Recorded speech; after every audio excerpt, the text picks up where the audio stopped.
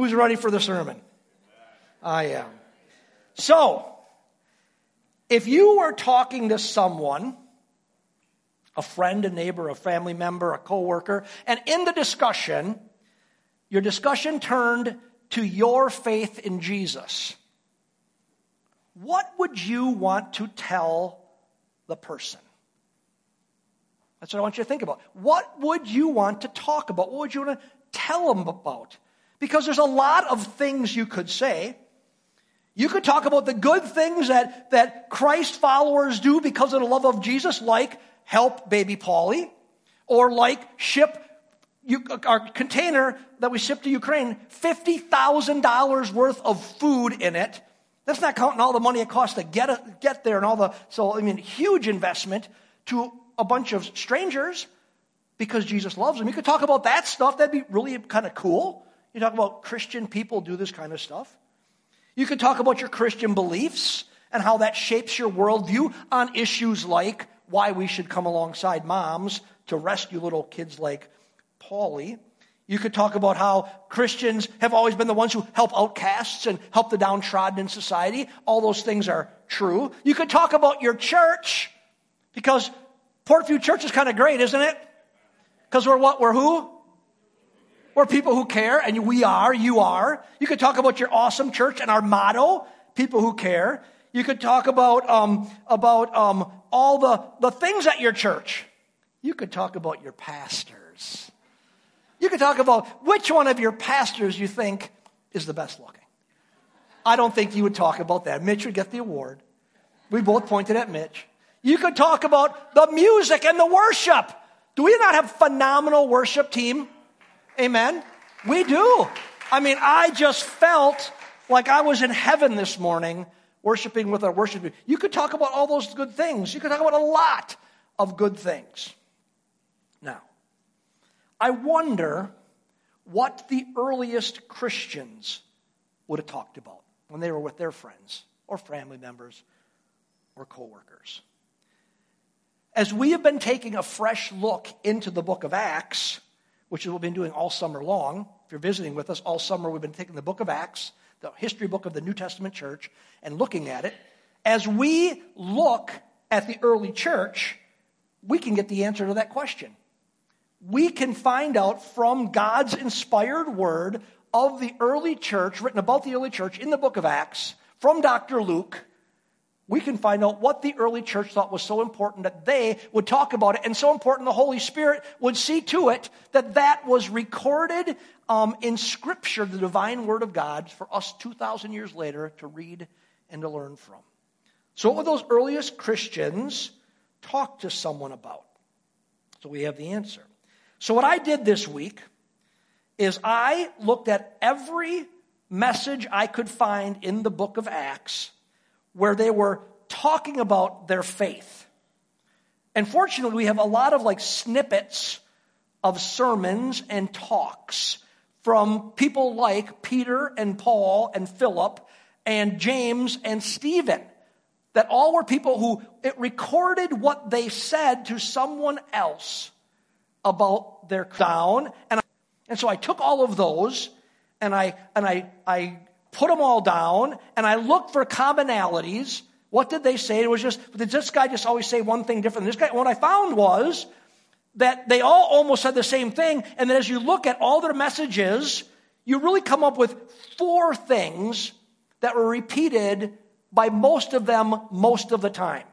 Now remember, sometimes it gives a snippet of what they say. Sometimes it gives a lot longer section of what they said. And so not all of them give a full extent, but as I looked at them, there were 4 things that stood out that were repeated over and over by all these different authors as they were explaining their faith, the Christian faith. Remember, brand new. These people, Jesus had just come.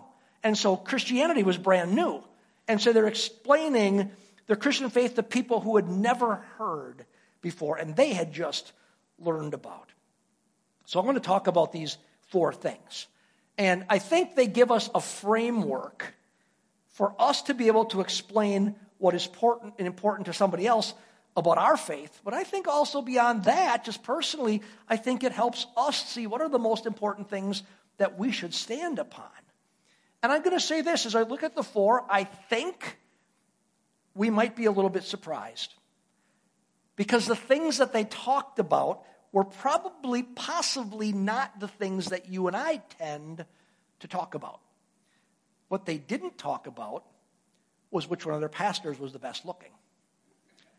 They didn't talk about their worship team. They didn't talk about their church at all. They didn't talk about their great classes or their building or anything like that. So are you ready to see what they did focus on, what they did talk about? Ready? 4 things that they all did. The first one is this. And this one is maybe the most, the second one's the most consistent, but this one is everywhere in it. And it's this. And I'll explain it, so don't get freaked out by how I say it first. Because you go, what do you mean? This. They put Jesus in his historical context. The first thing they did is they put Jesus in his historical contrast. It's really interesting in the book of Acts. Now, again, you've been challenged that you would read at least a chapter a day of Acts for the 3 months we're doing it through the summer. And if you do that, right now you're in your 3rd time of going through the book of Acts. 1 chapter at a time, 30 days at a time. You're going through this book for your 3rd time. And it's interesting that over and over I noticed, that when they're telling others about Jesus, they told the story about who he was in relationship to history. Think about in Acts 7. We're going to go somewhere else in a minute, but think about Acts 7 because you probably, if you read it, that stands out to you. In Acts 7, when before Stephen was killed for his faith, he was standing before the high priest and religious leaders explaining the Christian faith. They're going to condemn him. In a minute, they're going to kill him for it. And what's he start by? He's talking about Jesus, but what's he start his story with? He starts talking about Abraham and the patriarchs, the other founders of Judaism. And their exile, their life into Egypt and their exile out of Egypt.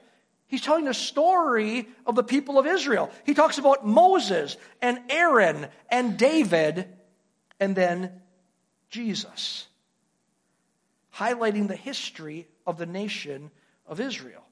Stephen put Jesus in his historical context. He's basically trying to say this. Jesus isn't just some guy who gathered a following and did a bunch of miraculous things and then was killed by the religious Jewish leaders. He's trying to explain this. No, Jesus is the climax of history. That Jesus is God and is God's divine plan from the very beginning of time. He's the climax of all of time, and he's with us through the end of time. In the early church, they wanted people to understand that God has an eternal plan and that God is working out his eternal plan, and the events that have happened are all part of the plan of God. And that in that plan of God, Jesus, who himself is God, is the central focus of this incredible eternal plan.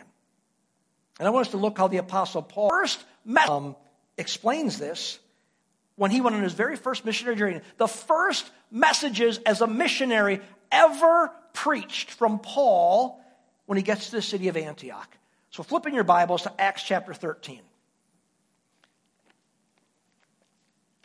Acts 13. Turn on your phone. Go to Acts 13. If I can find Acts 13. It's in the same place it was before. There it is. Acts 13. And we're going to actually kind of stay here because in Acts 13, Paul does such a job of including all of the 4. So we're going to kind of come back here and we'll jump around a little bit. But we're going to start here. And we have a pretty extended sermon here. And we're going to start by looking at the first part of it. So let's start in verse 16, and we'll read down to verse 25 to start with. So Paul stood up, and motioning with his hands, he said, "Men of Israel, and you who fear God." So it's important to stop right there for 1 second. Who's he speaking to? He's speaking for the national Israel, people from Israel, so Jewish people, and you who fear God. So non-Jews who are investigating the God of the nation of Israel. And so he's talking to all people here. men of Israel, and you who fear God, listen. The God of this people, Israel, chose our fathers and made the people great during their stay in the land of Egypt. And with an uplifted arm, he led them from it. For a period of about 40 years, he put up with them. I like that. He put up with them in the wilderness. You ever feel like that as a parent? I put up with them. Put up with them in the wilderness. Verse 19, when he had destroyed 7 nations in the land of Canaan, he distributed their land as an inheritance, all of which took about 450 years. After these things, he gave them judges until Samuel the prophet. Then he asked for a king, and God gave them Saul, the son of Kish, a man from the tribe of Benjamin, for 40 years. And after he had removed him, he raised up David to be their king, concerning whom he also testified and said, I have found David, the son of Jesse, a man after my heart, who will do all my will. From the descendants of this man, according to the promise, God has brought to Israel a Savior, Jesus. And after John had proclaimed before his coming, a baptism of repentance to all the people of Israel. And while John was completing his course, he kept saying, what do you suppose that I am? I'm not he. But behold, one is coming after me, and the sandals of whose feet I am not worthy to untie. Look at verse 23. From the descendants of this man, from David, according to the promise, God has brought to Israel a Savior, Jesus. He's saying Jesus is the Savior of mankind, who is the fulfillment of the promises of God, that God has this eternal plan that he's working out. Jesus, is the fulfillment of this plan. And who is Jesus? He's not just any guy. He's a descendant of King David, who's in the line of all the other people from Israel. See, Jesus holds a particular place in history. He's connected to the past. All the fulfillment of God's promises, God's great eternal plan. He is also the promise of the future, the one who will someday establish a new heaven and a new earth. And this is where they started when they talked to their friends and family and coworkers. They talked about putting Jesus in his historical place. Why is this so important? Why is it so important to us? Because Jesus, my friends, is not just some religious figure like other religious figures from history. Jesus is the fulfillment of God's divine plan. Jesus is the Savior of mankind within the context of history. We can look at history and we can see all these things are talking about how God really has been working out his plan. We can say these were real people. Archaeologists can prove to us they were real people. These events really happened. And Jesus was a real man, really God who came as man. And that's what we can see. That's why over and over and over, the writers of Acts, the first thing we see them doing is they give a history lesson. Matter of fact, if you want to understand your Old Testament in a snap college, look in Acts at some of these little mini history lessons.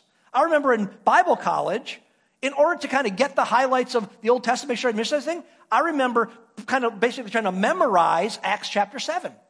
Because it's a history of the whole Old Testament. You want to kind of understand and get a snapshot of the whole Old Testament, what God was trying to accomplish? Look in Acts, look at these messages, and it says, hey, here's the overview of all of the Old Testament.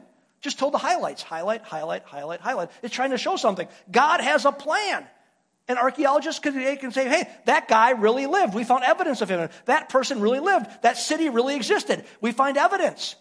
Jesus can really be trusted because he's a person of history who's fulfilling the plan of God.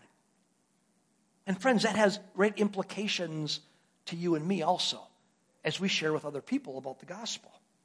See, we can see ourselves then in the bigger plan. You can see yourself in God's eternal plan. That God's plan of providing a Savior for mankind and God's plan of this whole unwrapping of everything includes not only David and Jesus, but according to the Word of God, it includes you and it includes me. And that Jesus the Savior came for you and for me to rescue us. That you and I are also part of God's plan. So somebody you're talking to, you can let them see, listen, you're not just a chance. You're literally important, and God has a plan, global, eternal, massive plan, and you are part of the plan of God. See, the early Christians are wanting you and I to see, wanted their people that we're reading to see, and people they're talking to see, that we are not just random acts and accidents. No, God has a plan that he is working out in human history, and we, you and me, are woven into the plan of God. Because of that, God has a purpose and a plan for each and every one of you in this room today. So that's the starting place. When we look at the messages in the book of Acts, they start there. They just say the history of humankind focused on the nation of Israel. And we can see that they explain this is the pre-predicted plan of God. And according to God's plan, we can say this is going to happen this way. And it happened that way. And Jesus is the central figure. Jesus holds this place in history, fulfilling the eternal plan of God. That God has this big plan, and Jesus is the central figure. So that's how they started, putting Jesus in his proper historical context. Then the next thing we see repeated from these early Christians in their messages recorded in the divinely inspired book of Acts is also about Jesus. It's this. They all emphasized Jesus' death and resurrection. A lot of times today, people emphasize Jesus' love and his teachings. They emphasize Jesus' death and resurrection. So after helping people understand that Jesus is part of a bigger picture, he's part of the divine history of God for mankind, then all of the portions of sermons and teachings found in Acts include that Jesus was crucified and resurrected. And let's see that back in Acts 13 again. We'll pick up where we stopped in verse 26. It says, brethren, sons of Abraham's family, and those of you whom fear God. Again, it's for everybody. To us the message of this salvation has been sent. For those who live in Jerusalem and their rulers, recognizing neither him, meaning Jesus, nor the utterances of the prophets, which are read every day, every Sabbath, fulfilled these by condemning him, fulfilled the promises by condemning him. And though they found no ground for putting him to death, they asked Pilate that he be executed. Then when they had carried out all that was written concerning him, they took him down from the cross and laid him in a tomb. But God raised him from the dead, and for many days he appeared to those who came up with him from Galilee to Jerusalem, the very ones who now witness to the people. They want us to understand who Jesus really is. He's a historical figure, but who is he beyond that? That he is the divine Son of God who came to earth to give his life to rescue mankind. And he did that by dying in our place on the man and woman.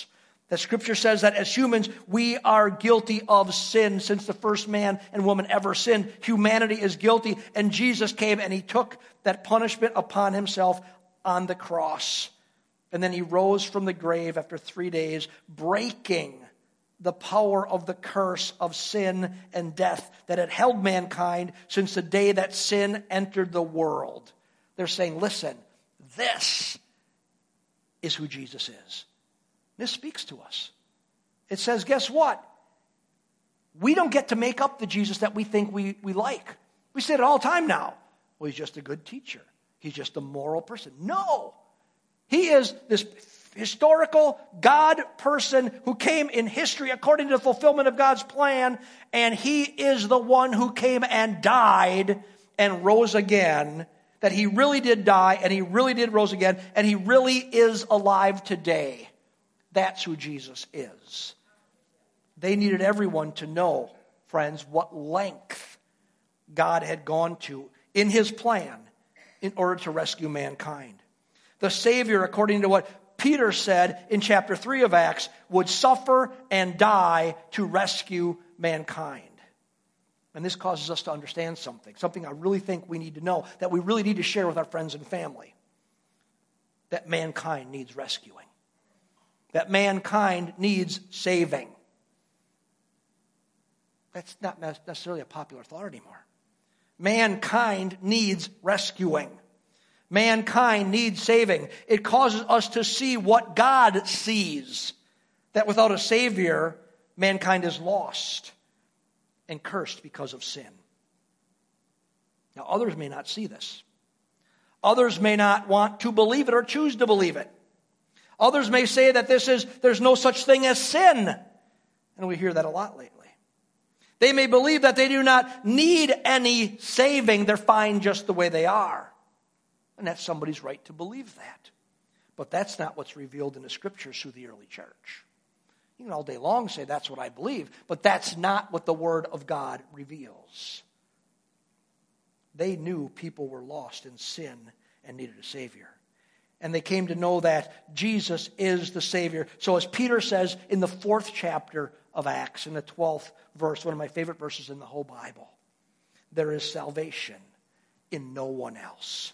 For there is no other name under heaven that has been given among men by which we must be saved.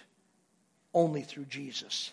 So the early church taught that Jesus is the one and only Savior of mankind, and that's why people got mad at them. And it was by his death and his resurrection that he saves us from the curse of sin and death. So they talked about Jesus, a historical figure. They said that Jesus, that historical figure, is the one God who died and rose from the grave. And then this leads us then to the third thing that those early Christians knew that they had to communicate. So that's why it's repeated over and over in Acts.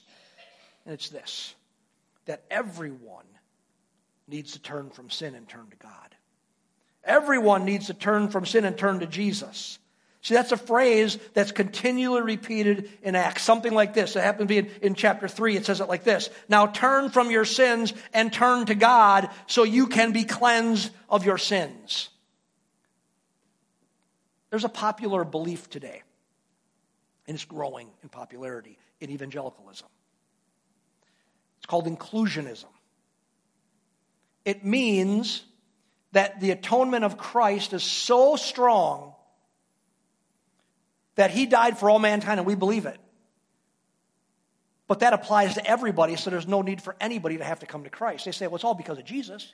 They say we're Christian. We believe it's because of the atonement of Christ, but a person doesn't have to come to God. They don't have to turn from sin and turn to God. I would challenge anybody who believes it to read the book of Acts and the messages for the early church, because they almost all, in every snippet of the sermons that are recorded, say something along the lines of, now you turn from your sins and turn to God so that you can be cleansed of your sins. It says we have a responsibility in the situation. See, the first 2 points that they communicated were all about Jesus. His place in history and his ministry of breaking the curse of sin and death for mankind when he gave his life. Now the man rose from the dead. It's all about who Jesus is and what he's done. But now the message moves to what we must do in response. The first 2 points are what Jesus did, who he is. Now it moves to what we must do in response. You see, Jesus did die for the sins of all of mankind. But Acts points out over and over and over, but that it is then up to each person to then turn away from their life of sin, of self-ruled living. That's what sin is. And turn to God, it says, in order to have their personal sins forgiven. God enables us to do this by his grace. We couldn't do it on our own, but we still have to, according to his grace, make this decision and follow God. God has broken the power of sin that once held mankind captive when Jesus died in my place. It's broken. We know that. He did all that work. I love the words of John Wesley's great old hymn, For 1,000 Tongues to Sing. You like that song, that hymn? It says this and that. He breaks the power of canceled sin. He sets the prisoner free. His blood can make the foulest clean. His blood availed to me. Jesus did it. We see that he did it. But now, every one of us needs to respond to what he did by turning away from our self-ruled lives of sin and begin to follow Jesus as our God. God as our God. Remember, whose message is this? It's a message that Pastor Mark made up today. No, we're looking at the repeated, completely repeated message that was spoken by the early church over and over and recorded by Dr. Luke, by the inspiration of the Holy Spirit to say, this is the message. It says you need to, yes, Jesus did it all, but you need to turn from sin and turn to God.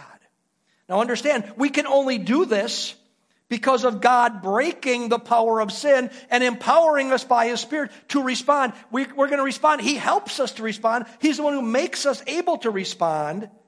But by His empowering, we all need to turn from sin and turn to God. There's a message that needs to be understood today, and it's this. Coming to God does involve turning from sin. It does involve turning from sin. And I can't believe I live in a day when that's kind of being said it's not true anymore. Jesus has broken the strongholds, and therefore we're set free. Now we must, in response, turn from the strongholds of sin. And way too often I hear people saying things. They say, oh, I'm a follower of Jesus, I'm a Christian. And then they openly embrace actions and attitudes and beliefs that are clearly shown to be sin in Scripture. Friends, some things don't go together. You know that the term called an oxymoron. An oxymoron is two thoughts that can't go together, right? Well, there's a lot of things that we need to think about today that are oxymorons. Greedy and Christian cannot go together. Unloving and Christian cannot go together. Sexually immoral and Christian cannot go together. Lying and Christian cannot go together. These things can't go. Now, there's forgiveness for these things, and there's a process of getting better, but the fact of the matter is, we on purpose, because the power of sin is broken, we now turn from sin, and we turn to God. It's repentance, changing direction. The Christian life has a starting point where you turn, and you say, now I'm following Jesus. Now He's God, and I'm not anymore. Friends, these things, these oxymoron things, they can't go together. The message of Acts is saying, in light of discovering who Jesus is and what He has done for you, breaking the power of sin, now because you're set free, turn from sin and turn to God. Remember, we're not just turning from sin. We are turning to God. We now live our lives where we are followers. Say followers. Followers. That's what Christianity is. We're not answerers or doers. Those things are part of it. We are followers. We follow Jesus. We follow in the footsteps of Jesus. Our lives are given to becoming more like Jesus as Jesus is revealed in the Scriptures. And it's all by the power of the Holy Spirit. And that brings us to meeting the real Jesus. We turn from sin and we turn to Jesus. And that brings us to the final of our 4 points that we see so often repeated in the early church through the book of Acts. And it's the result of the response. So the last one was the response to the message of who Jesus is. This is the result of the response. That if we respond to Jesus by turning from sin and turning to Him, then we find forgiveness and eternal life. I love how Paul says it in Acts 13, 38 and 39. He says, brothers, listen. I like it's brothers, listen, exclamation point. Brothers, listen. He'd say, Portview, listen. In this man, Jesus, there is forgiveness of your sins. And everybody says, amen. Everyone who believes in Him is freed from all guilt and declared right with God. It's the power of the cross. It says, but what's the beginning of the sentence? Everyone who believes in Him is freed from all guilt and declared right with God. That's the result of our response to Jesus. When we believe in Him, we put our trust in Him and follow in His footsteps, then we are forgiven and freed. The forgiveness is available before that, but it's received when we turn to Him and put our trust in Him. Then we are forgiven and we are freed from the guilt of sin and declared right with God. And friends, there's nothing greater, because guess what? It doesn't say we still won't mess up. It doesn't say we still won't have problems. It doesn't say we still might have a life that looks like an oxymoron at times. We just choose not to live in that. And when we do, we recognize that, you know what? I am forgiven because I am a follower of Jesus Christ. I am right with God, is what it says in the Scriptures. That there's no barriers between us and God when we come to Jesus for salvation. There's no more any barriers. That sin's guilt has been canceled. Now we are right with God. Now we are in the right relationship with God because Jesus is our Savior and His Spirit dwells within us. So now we are in the right relationship. It is now Father, child. It is now Savior, saved. It is now lost, has become found. It is now I lived in darkness. Now I'm in light. That's the Christian life that's offered as the result of the response to God. The worship team come this morning. Friends, that's the message of the early church. We are freed from the guilt of sin and made right with God by trusting in Jesus. And who is Jesus, according to their messages? The one at the center of God's plan for all of humankind. The Son of God who was crucified and rose from the dead to break the power of sin and death. It's in Him we turn to and follow when we turn from the old life of self-willed sin and we turn to Him and we follow Him. That's the message of the early church. Jesus, in its historical context, Jesus crucified and risen, Jesus the one who we turn to from sin, Jesus who forgives and makes us right with God. That's the message our world still needs to hear today. People in our generation still, even if they don't believe it, still need to turn from sin and turn to God through Christ, because that's the plan of God. And the thing I want you to be thinking about as we wrap up our time together today is, be honest with you. This is an eternal matter. This is the most eternal matter. This is way more important than your 401k and way more important than the Brewers or the Packers. This is way more important than anything else. Have you honestly come to the point where you've said, I recognize who Jesus really is? He is the one that's the fulfillment of the divine plan of God. He is the fulfillment of prophecy. He is the Son of God who has come and He gave His life. He died and He rose from the dead and He's alive today.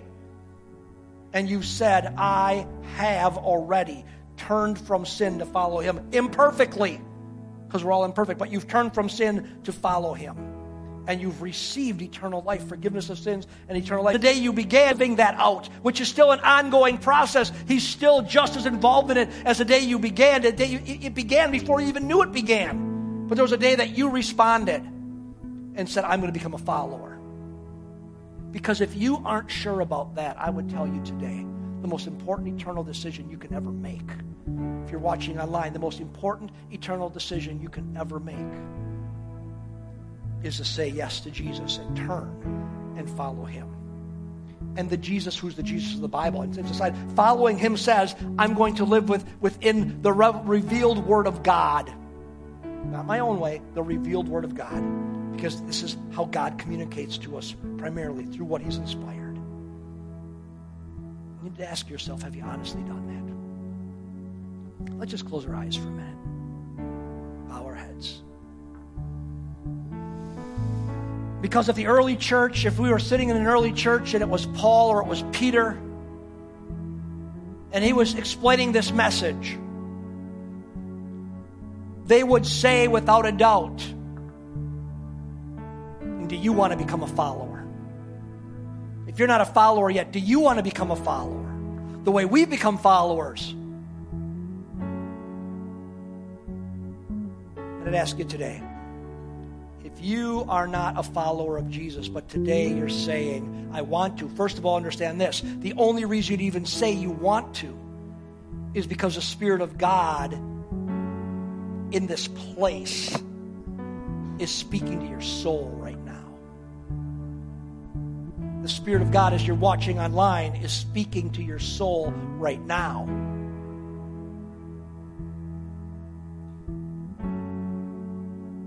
And you say, I'm ready to be a follower, which means turning.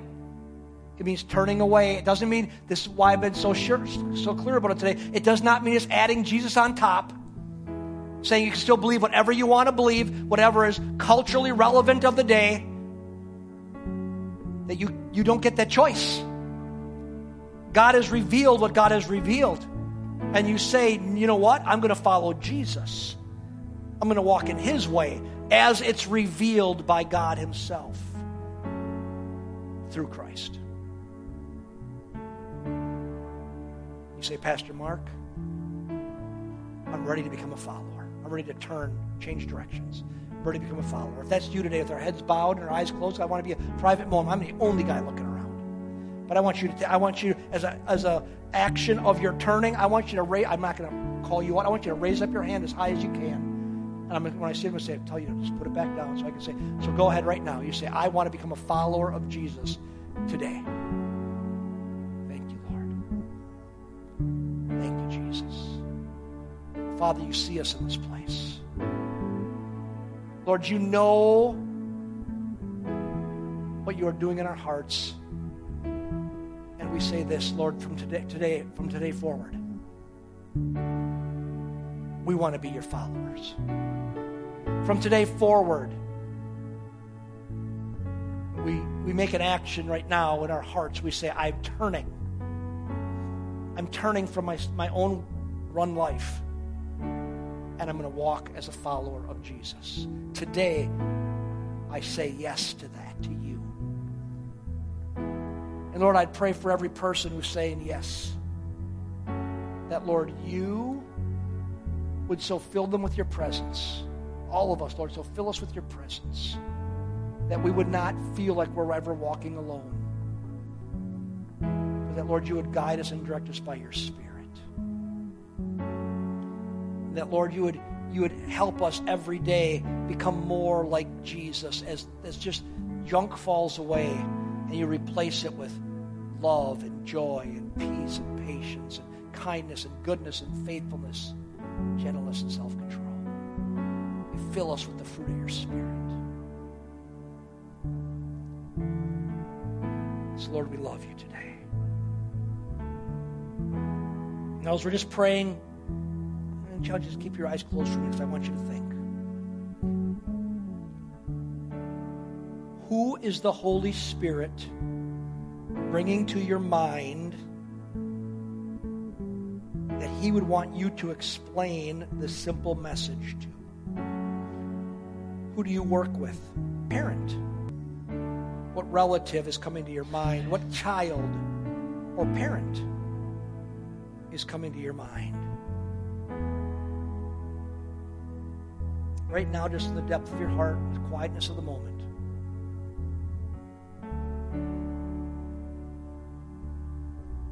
Just tell the Lord, Lord, if you'll give me an opportunity, I'll do my best to share this simple message that changes the world with who you put on my heart right now.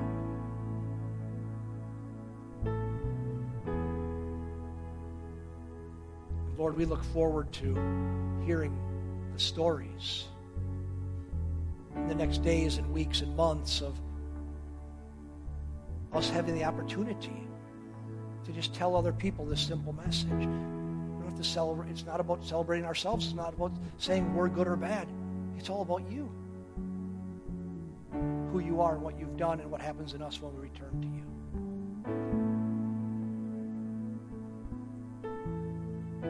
Let's stand together, church. The worship team begins to sing. I just invite you just to spend some time just listening to the Lord, worshiping the Lord. If you'd like prayer, myself and our designated prayer team will be down here to pray with you. Come, and we'd love to pray with you. If you have questions, come and ask. But let's just spend a few minutes in worship as we wrap up our time together.